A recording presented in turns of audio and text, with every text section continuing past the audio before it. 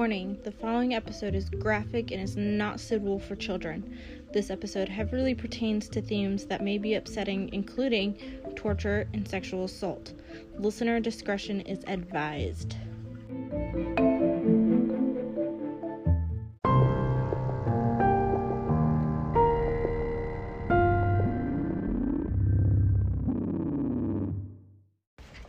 Hello, welcome to Murder Library, episode 10. I'm Megan. I'm Zach. I'm Olivia. I'm Jimmy. I'm Taylor. I'm Austin. And we got a super fun one. This is going to be part 1. Two-parter. We haven't done a submersive intro in a while, but this one we do. So I'm going to ask you guys to close your eyes. Okay. Listen close to my voice. If anybody listening has background noise, turn it off real quick. So I want you to imagine that you are a woman in her early 20s. You have been kidnapped, driven hours and hours from your home. You are now naked, blindfolded, and gagged. You are chained to a bed, spread eagle. Suddenly you hear the click of a voice recorder tape, and a male voice starts talking. You hear, and I quote, "Hello there, bitch. Are you comfortable right now? I doubt it. Wrists and ankles chained, gagged, probably blindfolded. You are disoriented and scared too, I would imagine. Perfectly normal under the circumstances. For a little while, at least, you need to get your shit together and listen to this tape. It is very relevant to your situation. I'm going to tell you in detail why you have been kidnapped, what's going to happen to you, and how long you'll be here." You can open your eyes now. That is what happens to each one of our victims when they get into this First thoughts, situation. Coachella is pretty rough this year. Shit. Pretty rough. So that is just the beginning paragraph of this tape. There is 45 minutes of that. Holy. Wow. It gets gruesome, dark, it gets bleak. You can find it online. I'm only going to have a few snippets here and there because it's rough. Of the actual audio? There's not actual audio of him. There's some of it, like snippets, but the full thing is not out there, but the transcript is out there. Oh. It's rough. My feels. Okay. Yeah. All right, I'm strapped in. So, we're going to take it back a bit. We're going to start on November 6th, 1939. Oh, pretty far back. For the beginning. In Belen, New Mexico, where a new baby boy is born. Aww. Named David Parker Ray. His parents are Cecil and Nettie Ray, who were very poor, lived in Nettie's parents' home at the time, aka David's grandparents. He was pretty much raised by his grandparents since his abusive and alcoholic father decided to just abandon the family when David was 10. He left to move to Albuquerque. He would later drift into David's life, like in and out, come in randomly, abuse him some more, and leave again. His mother, Nettie, just couldn't handle the stress of raising a 10-year-old and an 8-year-old. The 8-year-old is Peggy, David's sister. So the kids are currently moved into the grandparents' home in Mountain Air, New Mexico. Can I interject real quick? Of course. And just say that all these people's names are all first names so far. Like, I haven't heard a middle or last name in this whole... Okay, sorry. Yep. Yeah. Yep. So, David Parker Ray is way more neglected than he is physically abused, but he is physically abused. Both by his parents and his grandparents. His mom didn't give a shit, obviously, which is why she left him with the grandparents. His grandpa, Ethan Ray, is very abusive, very strict. First names. The grandparents' household was very oppressive and I believe, like, pretty fundamentalist. So any misbehavior meant violent beatings. His grandpa was 70, had strict rules, and as I said, either you follow rules or you were physically disciplined. So in school, David was tall, awkward, and very shy. He had issues fitting in, and issues talking to girls, so he was severely bullied. So not only was he beaten by his dad, then his grandpa, and now his fellow school kids. Have you been spying on me since I was 13 years old? This is what Hopefully you don't turn out that. I have a feeling your Surprise, tale's a Olivia. little bit different. Yeah. Hopefully. Hopefully this is where the similarities stop. Yeah. And then Jimmy discovered music. David would spend most of his time on his grandparents' ranch, just kind of cementing his loner personality. When his dad would randomly pop in, he would bring with him like magazines for David, but not just any magazines, but torture, sadomasochistic magazines. Oh, that's probably I normal. was expecting porn. To be honest, Pretty much that's porn. what- Yeah, Yeah. it's just, that's why you I know. made that noise. So what year are we in right now? 1939. Well, he was born in 1930, so this is Oh. like a few years later. When That's he's right. like, There we go. Yeah, but Sorry. where do you go 13. in that time and age to subscribe to those sort of things? Is there like a door-to-door Well, salesman? Well, snuff was how would you like That's a this thing. A very sadomasochistic real- magazine? Yes, thing. yes, Oh, yes, wow. yes. Yeah. Yeah, like okay. snuff films. And, True. Yeah. Now films come into play later. Oh. Alright. Keep it rolling. Olivia calling Keep it early. For sure. Nice one. So, Peggy, his sister, remembers finding lewd and violent porn in his room when he is just 13. Probably given to us by his father, by the way. She also found erotic photos showing bondage and some sadomasochistic drawings. David loved to draw.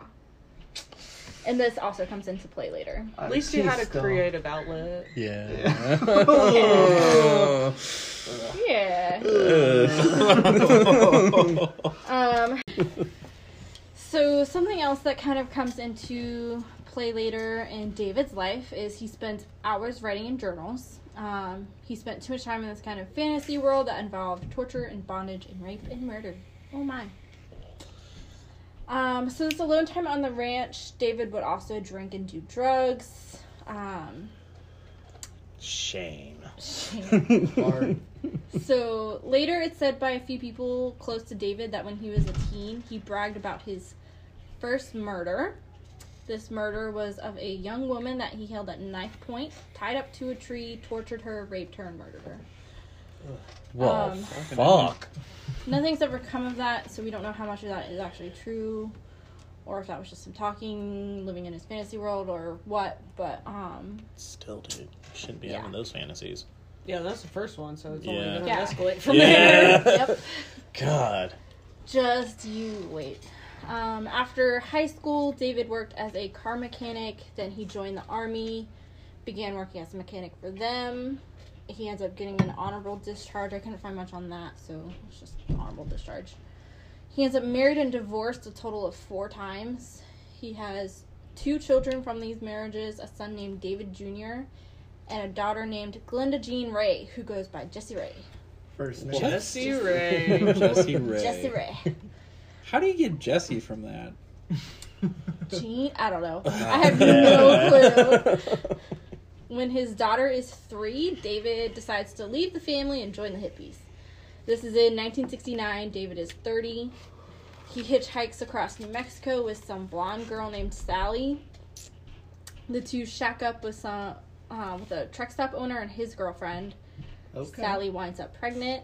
She even ends up confiding to the girlfriend of the truck stop owner that David took her virginity. I don't know her age. I could not find that. But he took her virginity, and this was how she ended up pregnant. Days after this conversation between the 2 girls, Sally and all their stuff are gone. When the truck stop guy and his girlfriend asked David about this, he just said that she was a free spirit, and nobody thought much of it, and even though this was completely out of her character. So, who knows what happened with Sally? Oh, boy. Oh my. David winds up growing bored of this hippie lifestyle and reconciles with his current wife. Moves back in, starts to pretend to be this great father again. All the while getting deeper into the, like, underground bondage scene and, like, just growing more into this sadomasochistic, violent asshole. This guy stays busy. Like, Yeah, honestly. for real. Yeah. Like, Yeah.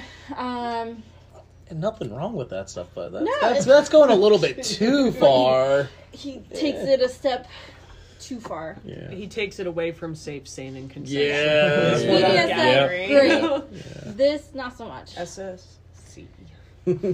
He winds up moving to Elephant Butte, New Mexico, after all his 4 failed marriages. And this is Wait. sometime in the 80s. Elephant Butte. Yeah. Butte. Because that elephant's a beaut. I'm just gonna say elephant butt. Maybe it's a beautiful elephant, so it's an elephant butte. Oh, okay, yeah. Yeah. Maybe. That's a much Yeah. more innocent take on that. Yeah. Yes. Cheers. That's the only innocent thing that place is now known for. Ooh, okay. God. He gets a home at 513 Bass Road. He gets a job as a park ranger in Elephant Butte State Park. He works as a mechanic for them. His coworkers all say he was very normal, chill, charming, quiet.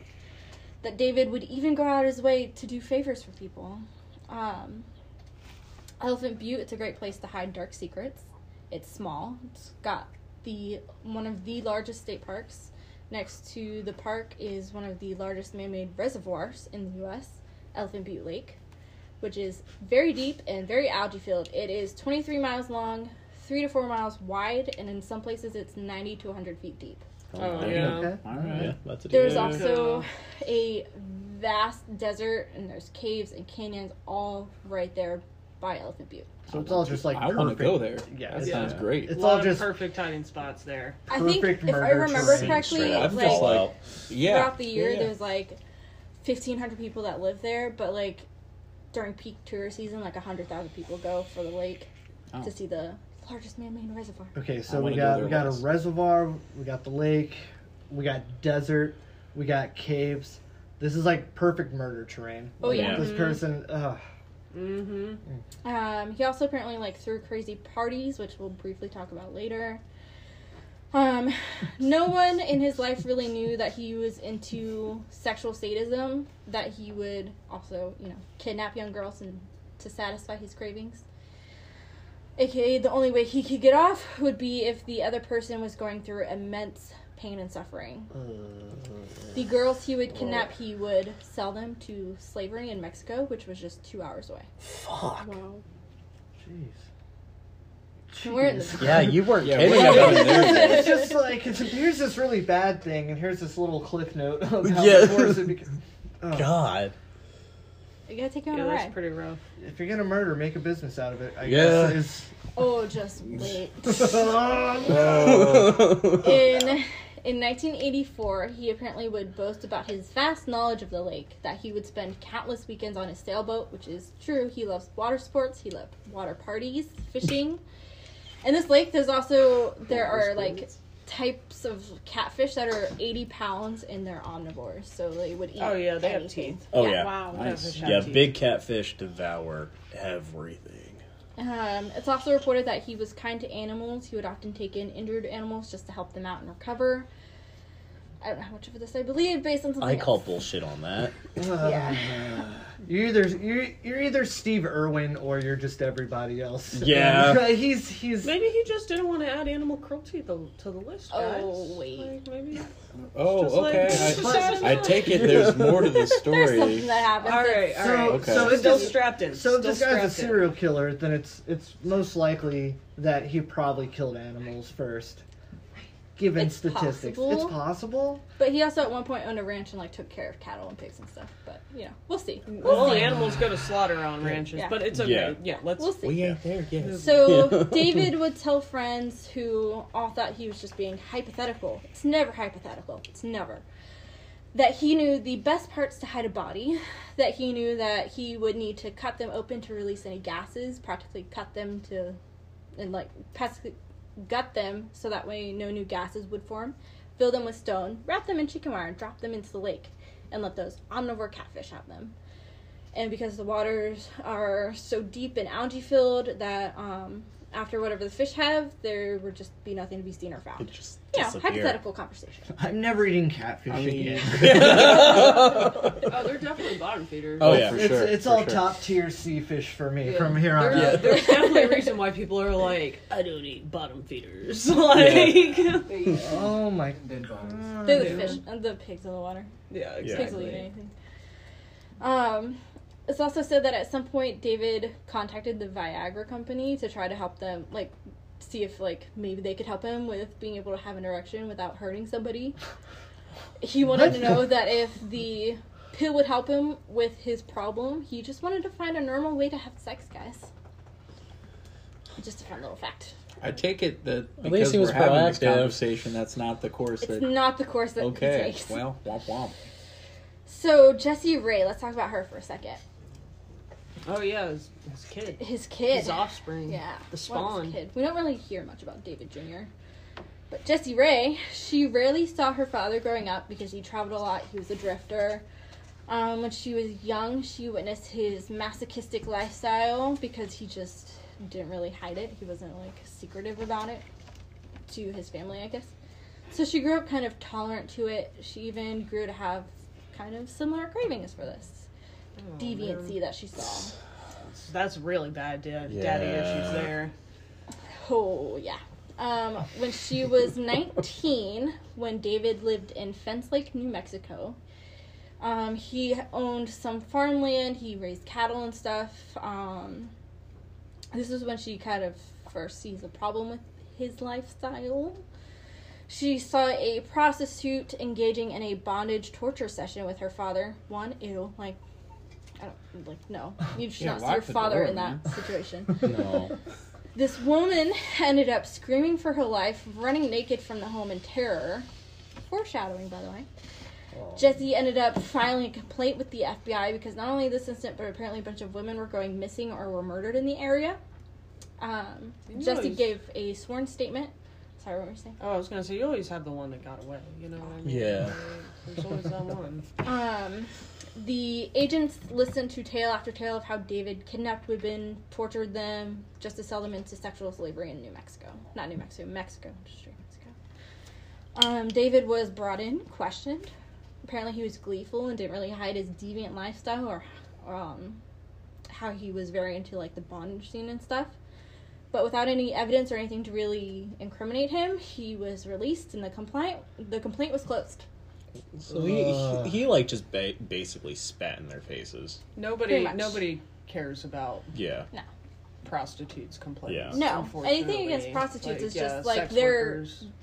They don't matter. Yeah. That's one of the reasons why they get targeted by Yeah. Oh, yeah. people like this. A friend of Jessie Ray's said, quote, "This is like the last time Jessie tried to break away to say to her dad, 'No, this is wrong.' She reported him, and then what happens? They didn't do anything." End quote. This time was the only time that she kind of confronted him about all of this. It's believed after this she kind of started to embrace her father, who literally never kept secrets from her. People would even begin to describe their relationship as being close, uncomfortably close. No. Game of Thrones. A few years later, Jessie gives birth to a daughter, and she has to deny rumors that the father is her father. Oh, come on. No. Uncle Grandpa.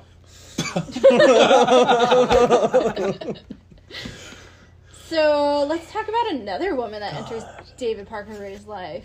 One, Cindy Hendy. Cindy Henry. God, the people sound names like of this fictional characters. episode. Indy. Are we again? New Mexico. New Mexico. Okay. Interesting. Never would have thought that. Yep. Moving on. Cindy Henry. Cindy Hendy. Cindy She was Hendy. born February 6, 1960, so she's a bit younger than David. She was born in Seattle, Washington. On a speck of dust. Her childhood was... This isn't Cindy Lou Who. That's all I'm thinking right now. I'm sorry. Her childhood was also a bit of a nightmare. She was ignored, neglected throughout her childhood by her beauty pageant mom. Cindy wasn't in the beauty pageants, her mom was.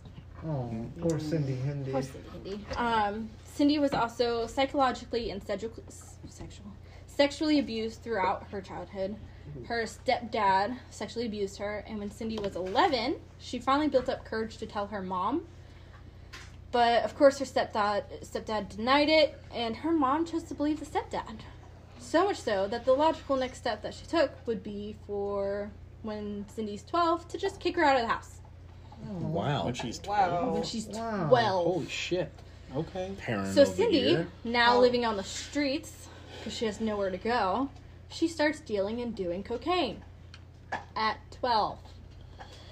Throughout her Okay. years to come, she would get into awful and violent relationships with men because that's all she kind of knew. Cindy was tiny, mostly muscle, apparently. It's reported from several people that she could very easily beat up a 250-pound person.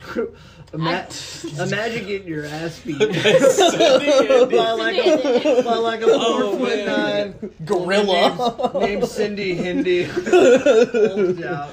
Cindy Handy. Chipotle super burrito in one.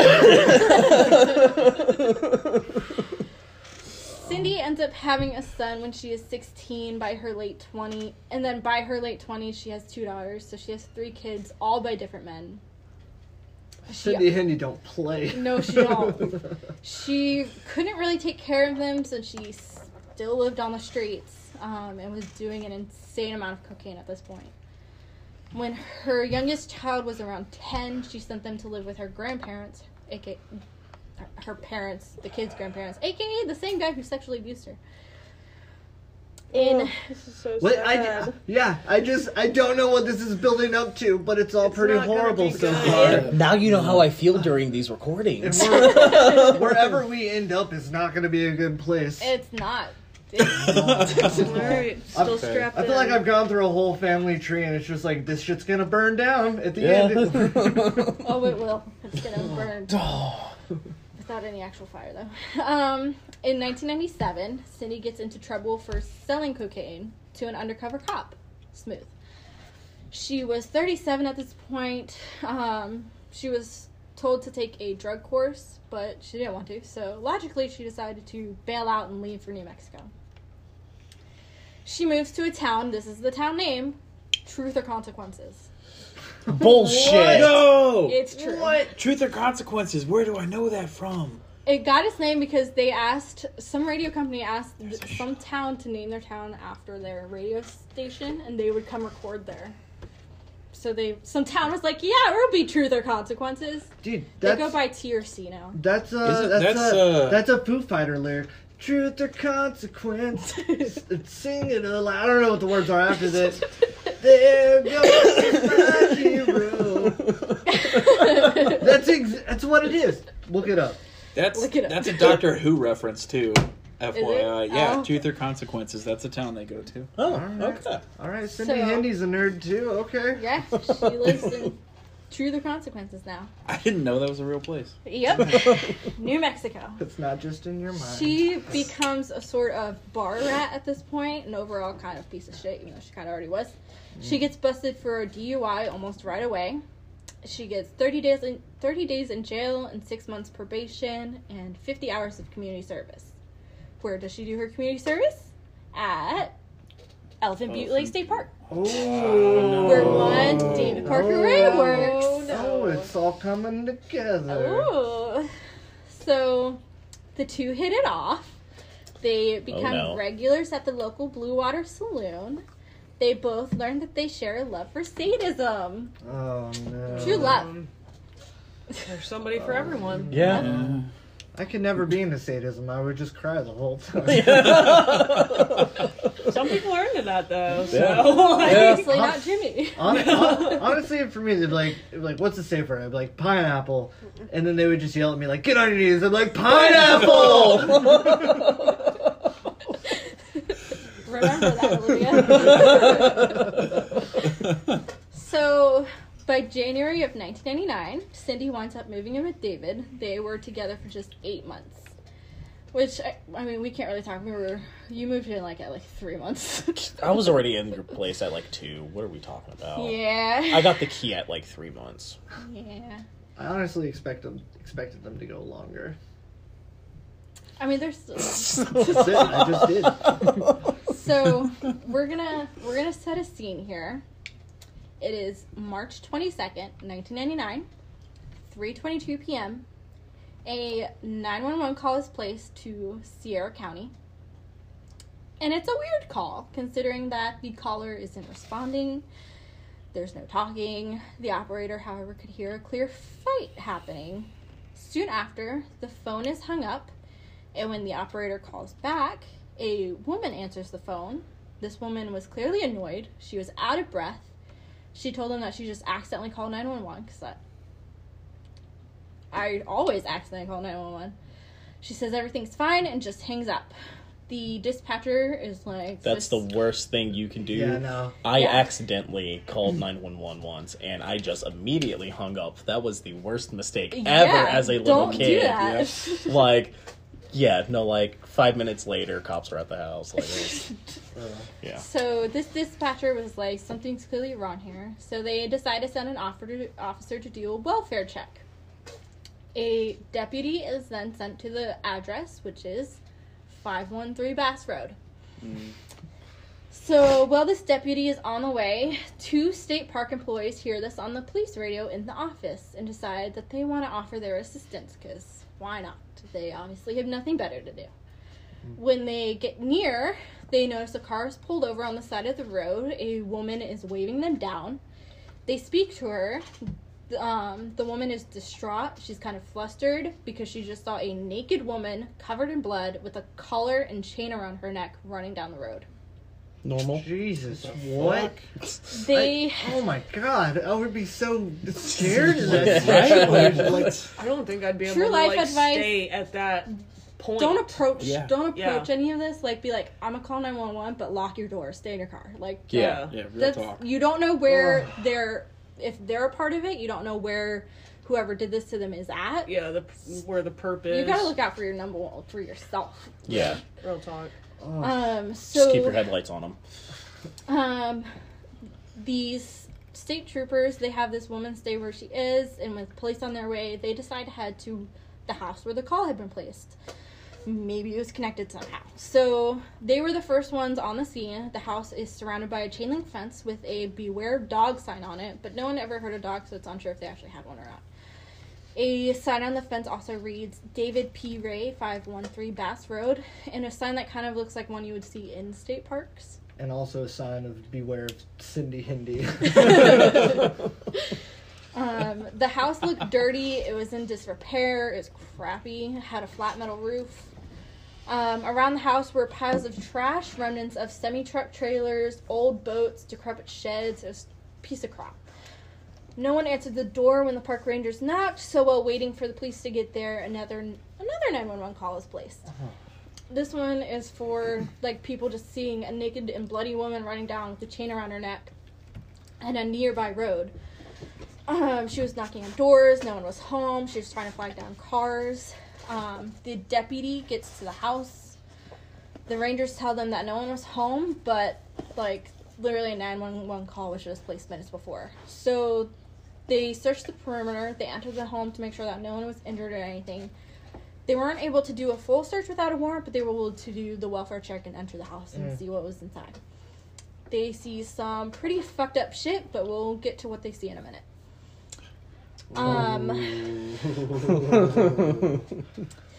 As they're searching the house, though, another 911 call is placed. Oh my god. Quote, this is the quote from the 911 call. Yes, I'm calling for a young lady that ran into the house. She says she has just been raped. She has a chain on her and everything. Send someone right away. This lady's naked and everything else. Said they've been holding her for 3 days. End of quote. What's everything else? I don't understand. It's all You'll find out. Oh, no. A different deputy responds to this 911 call. He goes to the home. An elderly man is outside waving them down. His name is Donald. He tells them that this woman barged into the home in a panic, begging them for help. His wife, Darlene, called 911 right away. She was currently inside trying to calm this woman down, trying to help her out. This woman, as Donald is telling them this, she runs out to the officer. She's now in a pink bathrobe that Donald had put on her. The officer could see that she was cut, bruised, beaten, and bloody. She had a collar around her neck that was padlocked. She also had a chain that was somewhere around 5 feet long that was attached to the collar. When she ran out of the house to the officer, she was screaming, quote, "Please don't let them get me," end quote. This woman is 22-year-old Cynthia V. Hill. She was kidnapped days earlier. She had been chained up inside the house. raped repeatedly, and tortured. She didn't know the address of the house, but she knew that these people's faces and the fact that they went by Dave and Cindy. Say no more, fam. Say no more. You can't just say Cindy. Cindy Hindi. Cindy Hindi. You go into the bathroom in the dark and you say Cindy Hindi 3 times in a row. She's gonna appear. She then points to the police and says that Dave is one of them. Note, the park ranger uniform is very similar to the police uniform, so she very much thought he was a police officer. So, another park ranger who was about to leave for the day, he hears on the scanner the events happening. He hears the 513 Bass Road address, and he knows that is the home of a state park employee. So he decides to go and assist, because apparently park rangers have nothing better to do. Yeah, one of his zones in trouble. So, as he leaves, and as he's on his way, he passes a cream-colored RV. He recognizes Dave and Cindy inside, waves at them as they drive by. So, dude. I have 3 bodies in the back, probably. But as soon as he goes to the house, he realizes, oh shit, it's Dave's house. He goes, so he's like, fuck, they're probably fleeing. Tells the police, and they all head off to try and catch them. This park ranger is the one who ends up finding them again. Uh-oh. The police all caught up, and they thought that they were gonna like escape through the desert, but they're stupid, and they just ended up going through town. The ranger. You always go off road. Nah, we're just gonna go through town. The ranger gets them to pull over. They're surrounded by police. David calls out, quote, "This isn't necessary," end quote, which is bullshit. He gets out and is immediately arrested. Cindy gets out. She is bleeding from a huge gash above her left ear. She is also arrested, but taken to a hospital. No, self-inflicted. Or Actually, from no. when the woman... Oh. It might have been how she got away. Yeah. So what is it? It's New Mexico, right? Yeah. So, I mean, I'm just like Breaking Bad here right now. I'm like, they get away in an RV. These people are trying to run away in an RV. That is very Breaking Bad. Yeah. Maybe it was inspired. Maybe. Because this is 1997 now? 99. Oh. Yep. Sorry, I'm 99. always too many years behind. It happens. Alright. So David is taken to Richard R. Cooper Boat Safety Training Center that was in the state park. It was closest, and apparently they had better resources than the police department. Well, Wait, what? Yep. What's the name of this place again? The town? No. Boat safety. Richard R. Cooper Boat Safety Training Center. God, that is a mouthful. The local police then call on the state police because they're just not equipped for any of this. Why not? So let's go back and see what the original officers found in the house. Oh, no. So, when they go in, all the winders. Winders. All the winders. Ye old winders. I got that 50 Hindu brain. All the windows are covered in a thick, dark shade that keeps all the light out. The living room was dark and dirty, like hoarder-style gross. Oh, no. It also had a bed in the corner of the living room, like every house has. There is also broken glass around the bed, a broken lamp, the mattress was stained in blood, and there was a bloody ice pick laying next to the bed. Oh, no. In the 4 corners of this living room bed were shackles and padlocks that were clearly there to keep whoever was chained up spread eagle. Oh, Above the bed was a pulley system of chains and hooks dangling down. Against the wall nearby was a human-sized box that resembled a coffin. Inside of it were more chains and shackles, clearly there to hold somebody inside. They could tell, obviously, a fight happened based on the glass and the lamp and the bloody ice pick, but, what the fuck is all this other shit? They continue to look around the house. They find a pegboard with a bunch of torture devices hanging on it, mostly DIY stuff. They go... This guy's a mechanic. Saving he builds money. stuff. Yeah. Real talk. They go even further into the home, into one of the bedrooms. Inside were 2 giant chains hanging down from the ceiling, and even more hooks and restraints. I'd love to Just see what this imagine that a guy's... Sibian ran off of a car generator. I'd love to see what this guy's high school There's a science generator fair. that comes into play. Oh, God. Oh. So the walls were covered in hardcore porn, along with some crude drawings of women. What else would they be covered in? Wallpaper, Semen. art. I'm sure there was some of that. Yeah. There was a bed and a dresser. On top of the dresser were pliers, scissors, clamps, harnesses, muzzles, and a variety of sex toys in all different sizes and shapes.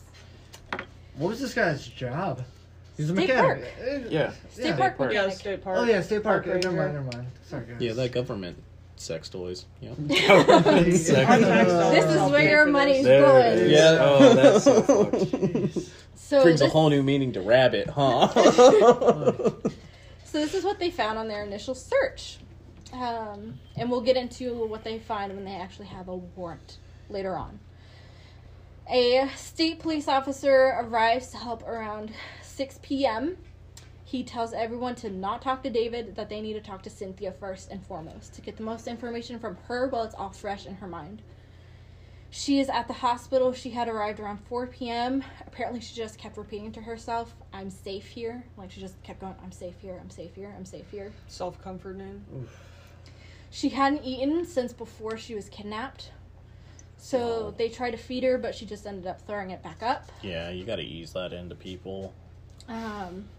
She was covered from head to toe in cuts and bruises. She had a lot of external injuries, included burns, puncture wounds, cuts, bruising. Nothing was fatal, though. The collar on her was causing her the most distress, obviously. So they get a hospital maintenance worker to come and cut it off of her, and when it was, apparently she, like, launched it across the room, like, just chucked it, and then immediately... Yeet! immediately she calmed down. Oh. I bet. Yeah. Now, remember, Cindy had a gash on her and was taken to the hospital. Yep. They were stupid as fuck, and they wound up escorting her right past Cynthia. Oh. Cynthia freaks out, starts to scream, that's her, don't let her in, she's here for me. And she's, like, screaming, and, like, freaking the fuck out. Like, you escape from these people, and then suddenly one of your Yeah, captors they're is, just, walking like, by. carted right by you. So, Cindy, when she walks past, she points at Cynthia and says, quote, that girl should be checked. The bitch is on heroin. Lies. Yeah. Or she is, and they put it in her. Yeah. Yeah. That's my Yeah. guess, yeah. So, Cindy is then checked. She tells the doctor that she was hit in the head with a lamp. She is treated and then released back to the police. So, what happened to Cynthia? They interview her and she opens right up and tells them everything. She tells them that she lost her mom at a very young age. She turned to drugs to try and cope.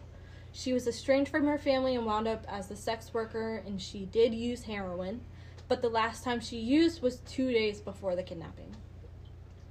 So, March 20th, between 10 and 11 a.m., Cynthia had been walking to a restaurant in Albuquerque, New Mexico. She was walking through a parking lot when she ran into someone that she knew.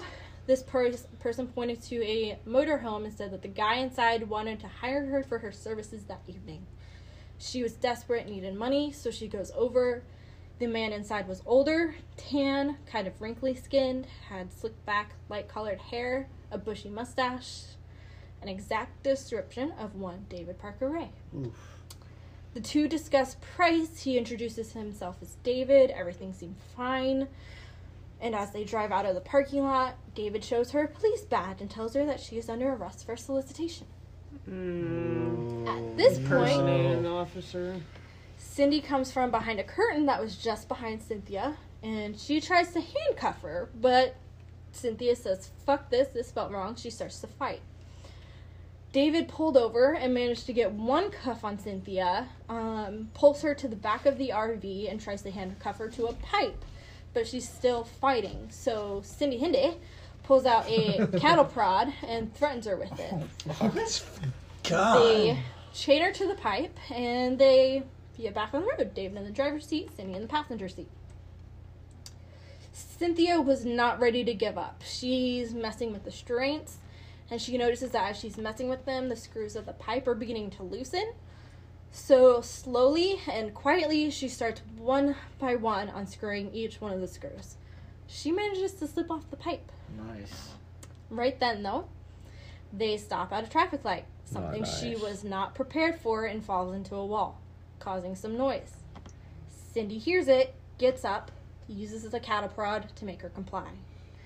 They strip her naked, duct tape her mouth, and chain her to a different part of the RV. Cynthia tells police that as they drive, it was very, very long. They ended up stopping for gas at one point. Cindy used a gun to keep Cynthia quiet, warning her that if she screamed, they would kill her. They ended up driving a total of 150 miles, arriving back at David's home. They pull up right up to the house so that Cynthia couldn't see any of her surroundings. She had no clue where she was. They shackle her ankles and bring her quickly inside. She is led down a hallway towards the living room. The bed was tucked into a corner with a bunch of trash around it.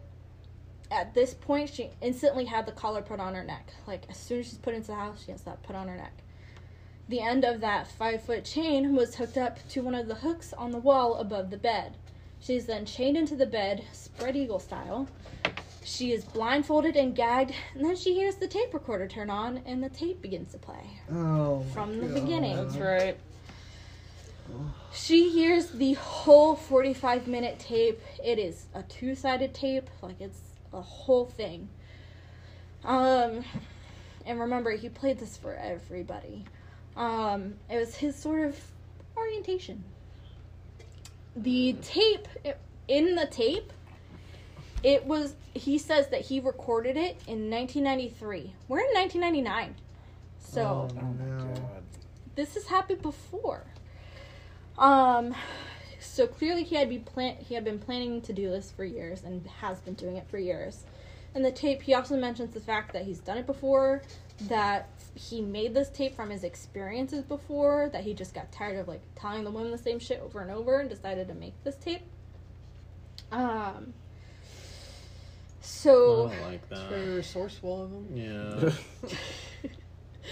So Cynthia tells police that, quote, the way he talked, I didn't feel this was his first time. It was like he knew what he was doing. He told me I was never going to see my family again. He told me he would kill me like the others, end quote. She was then later led into a room that had whips and other torture devices, mixed with legit mental equipment like scalpels and forceps. She was then hung by chains to the ceiling, sexually assaulted, and tortured while she was hanging. They used an old motor that was attached by clamps and cables to give shocks for extended periods of time. I believe that it was attached to her breast, but I'm not 100% on that. The shocks were so bad that she would pass out several times. She also told them that when they weren't actively raping or torturing her, they would chain her up to the bed in the living room by her limbs and her neck. And they would sit on the couch and just sit and watch TV. Gotta take breaks, you know? Yeah. Self-care and all. Fuck. Self-care. Oh my god. Snacks. She also told them that David took several photos of her, and he also showed her photos of other women. So the morning of March 22nd, she wakes up to see that David was in his park ranger uniform, what she thought was a police uniform, and before he left, he told Cynthia that he had a surprise for her, his toy box. This toy box had been mentioned before vaguely around her, but she had no clue what it was, and thankfully she would never find out. Before he left for work, he thought that she was too weak and exhausted to try anything, so he removed the chains from her arms and legs, but kept the one around her neck, chained to the wall.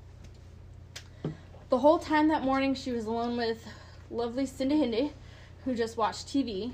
Around 3 p.m., the phone rang, and Cindy got up to answer.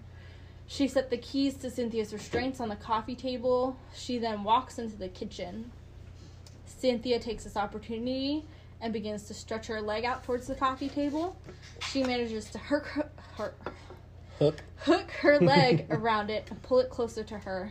She grabs the key, and instead of unlocking it right away like anyone might have, she thinks, she takes a moment, she pauses, she's like, alright, I need to be smart about this. Cindy could walk in at any moment.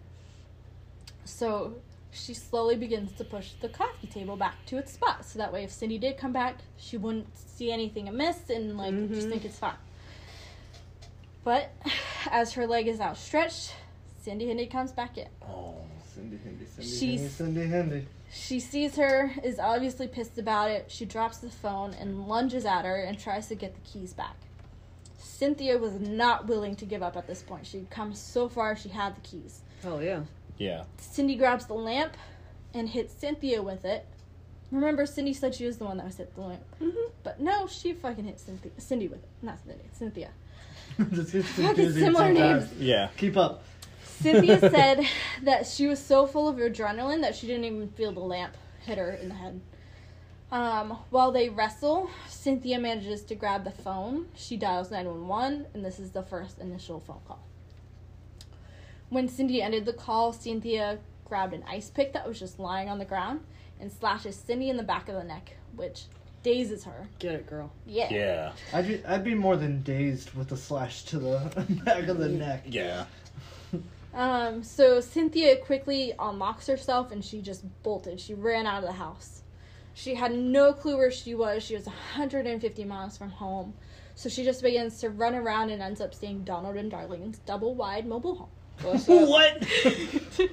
Say that 10 times fast. But for real, say it again one more time, please.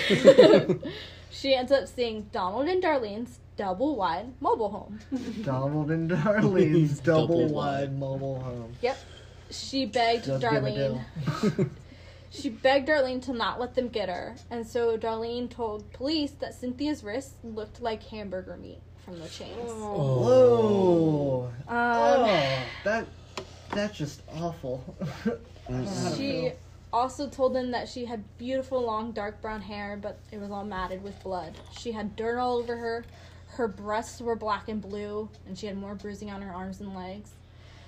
Donald heard all this commotion, comes from the bedroom to see what's going on. As soon as he sees Cynthia, as soon as Cynthia sees Donald, she begs him to get the collar off, and he really, really wanted to, but he's like, I don't want to mess with evidence and, like, tamper with shit. Smart Smart, on his part, yeah. actually. Yeah. So instead, he grabs a pink bathrobe to put on her to help try and comfort her. Oh, yeah, for sure. Well, his wife called 911, and while they wait for police, apparently Cynthia hid under the kitchen table just shivering because she was so scared. So that's part 1. Jesus. We're gonna stop there and take a quick break. That's a lot to... So come back for the next episode, and we'll conclude our David Parker Ray, the Toy Box Killer. We're actually get into the toy box. See what's inside. it gets Love the worse. collective growth. Yeah. So follow us on Instagram at Murder Library Podcast and on Facebook at True Crime Library, and we'll see you in the conclusion. Yay. See you in the toy box. No. Oh. No. Sorry. This isn't the Toy Story we want. Oh.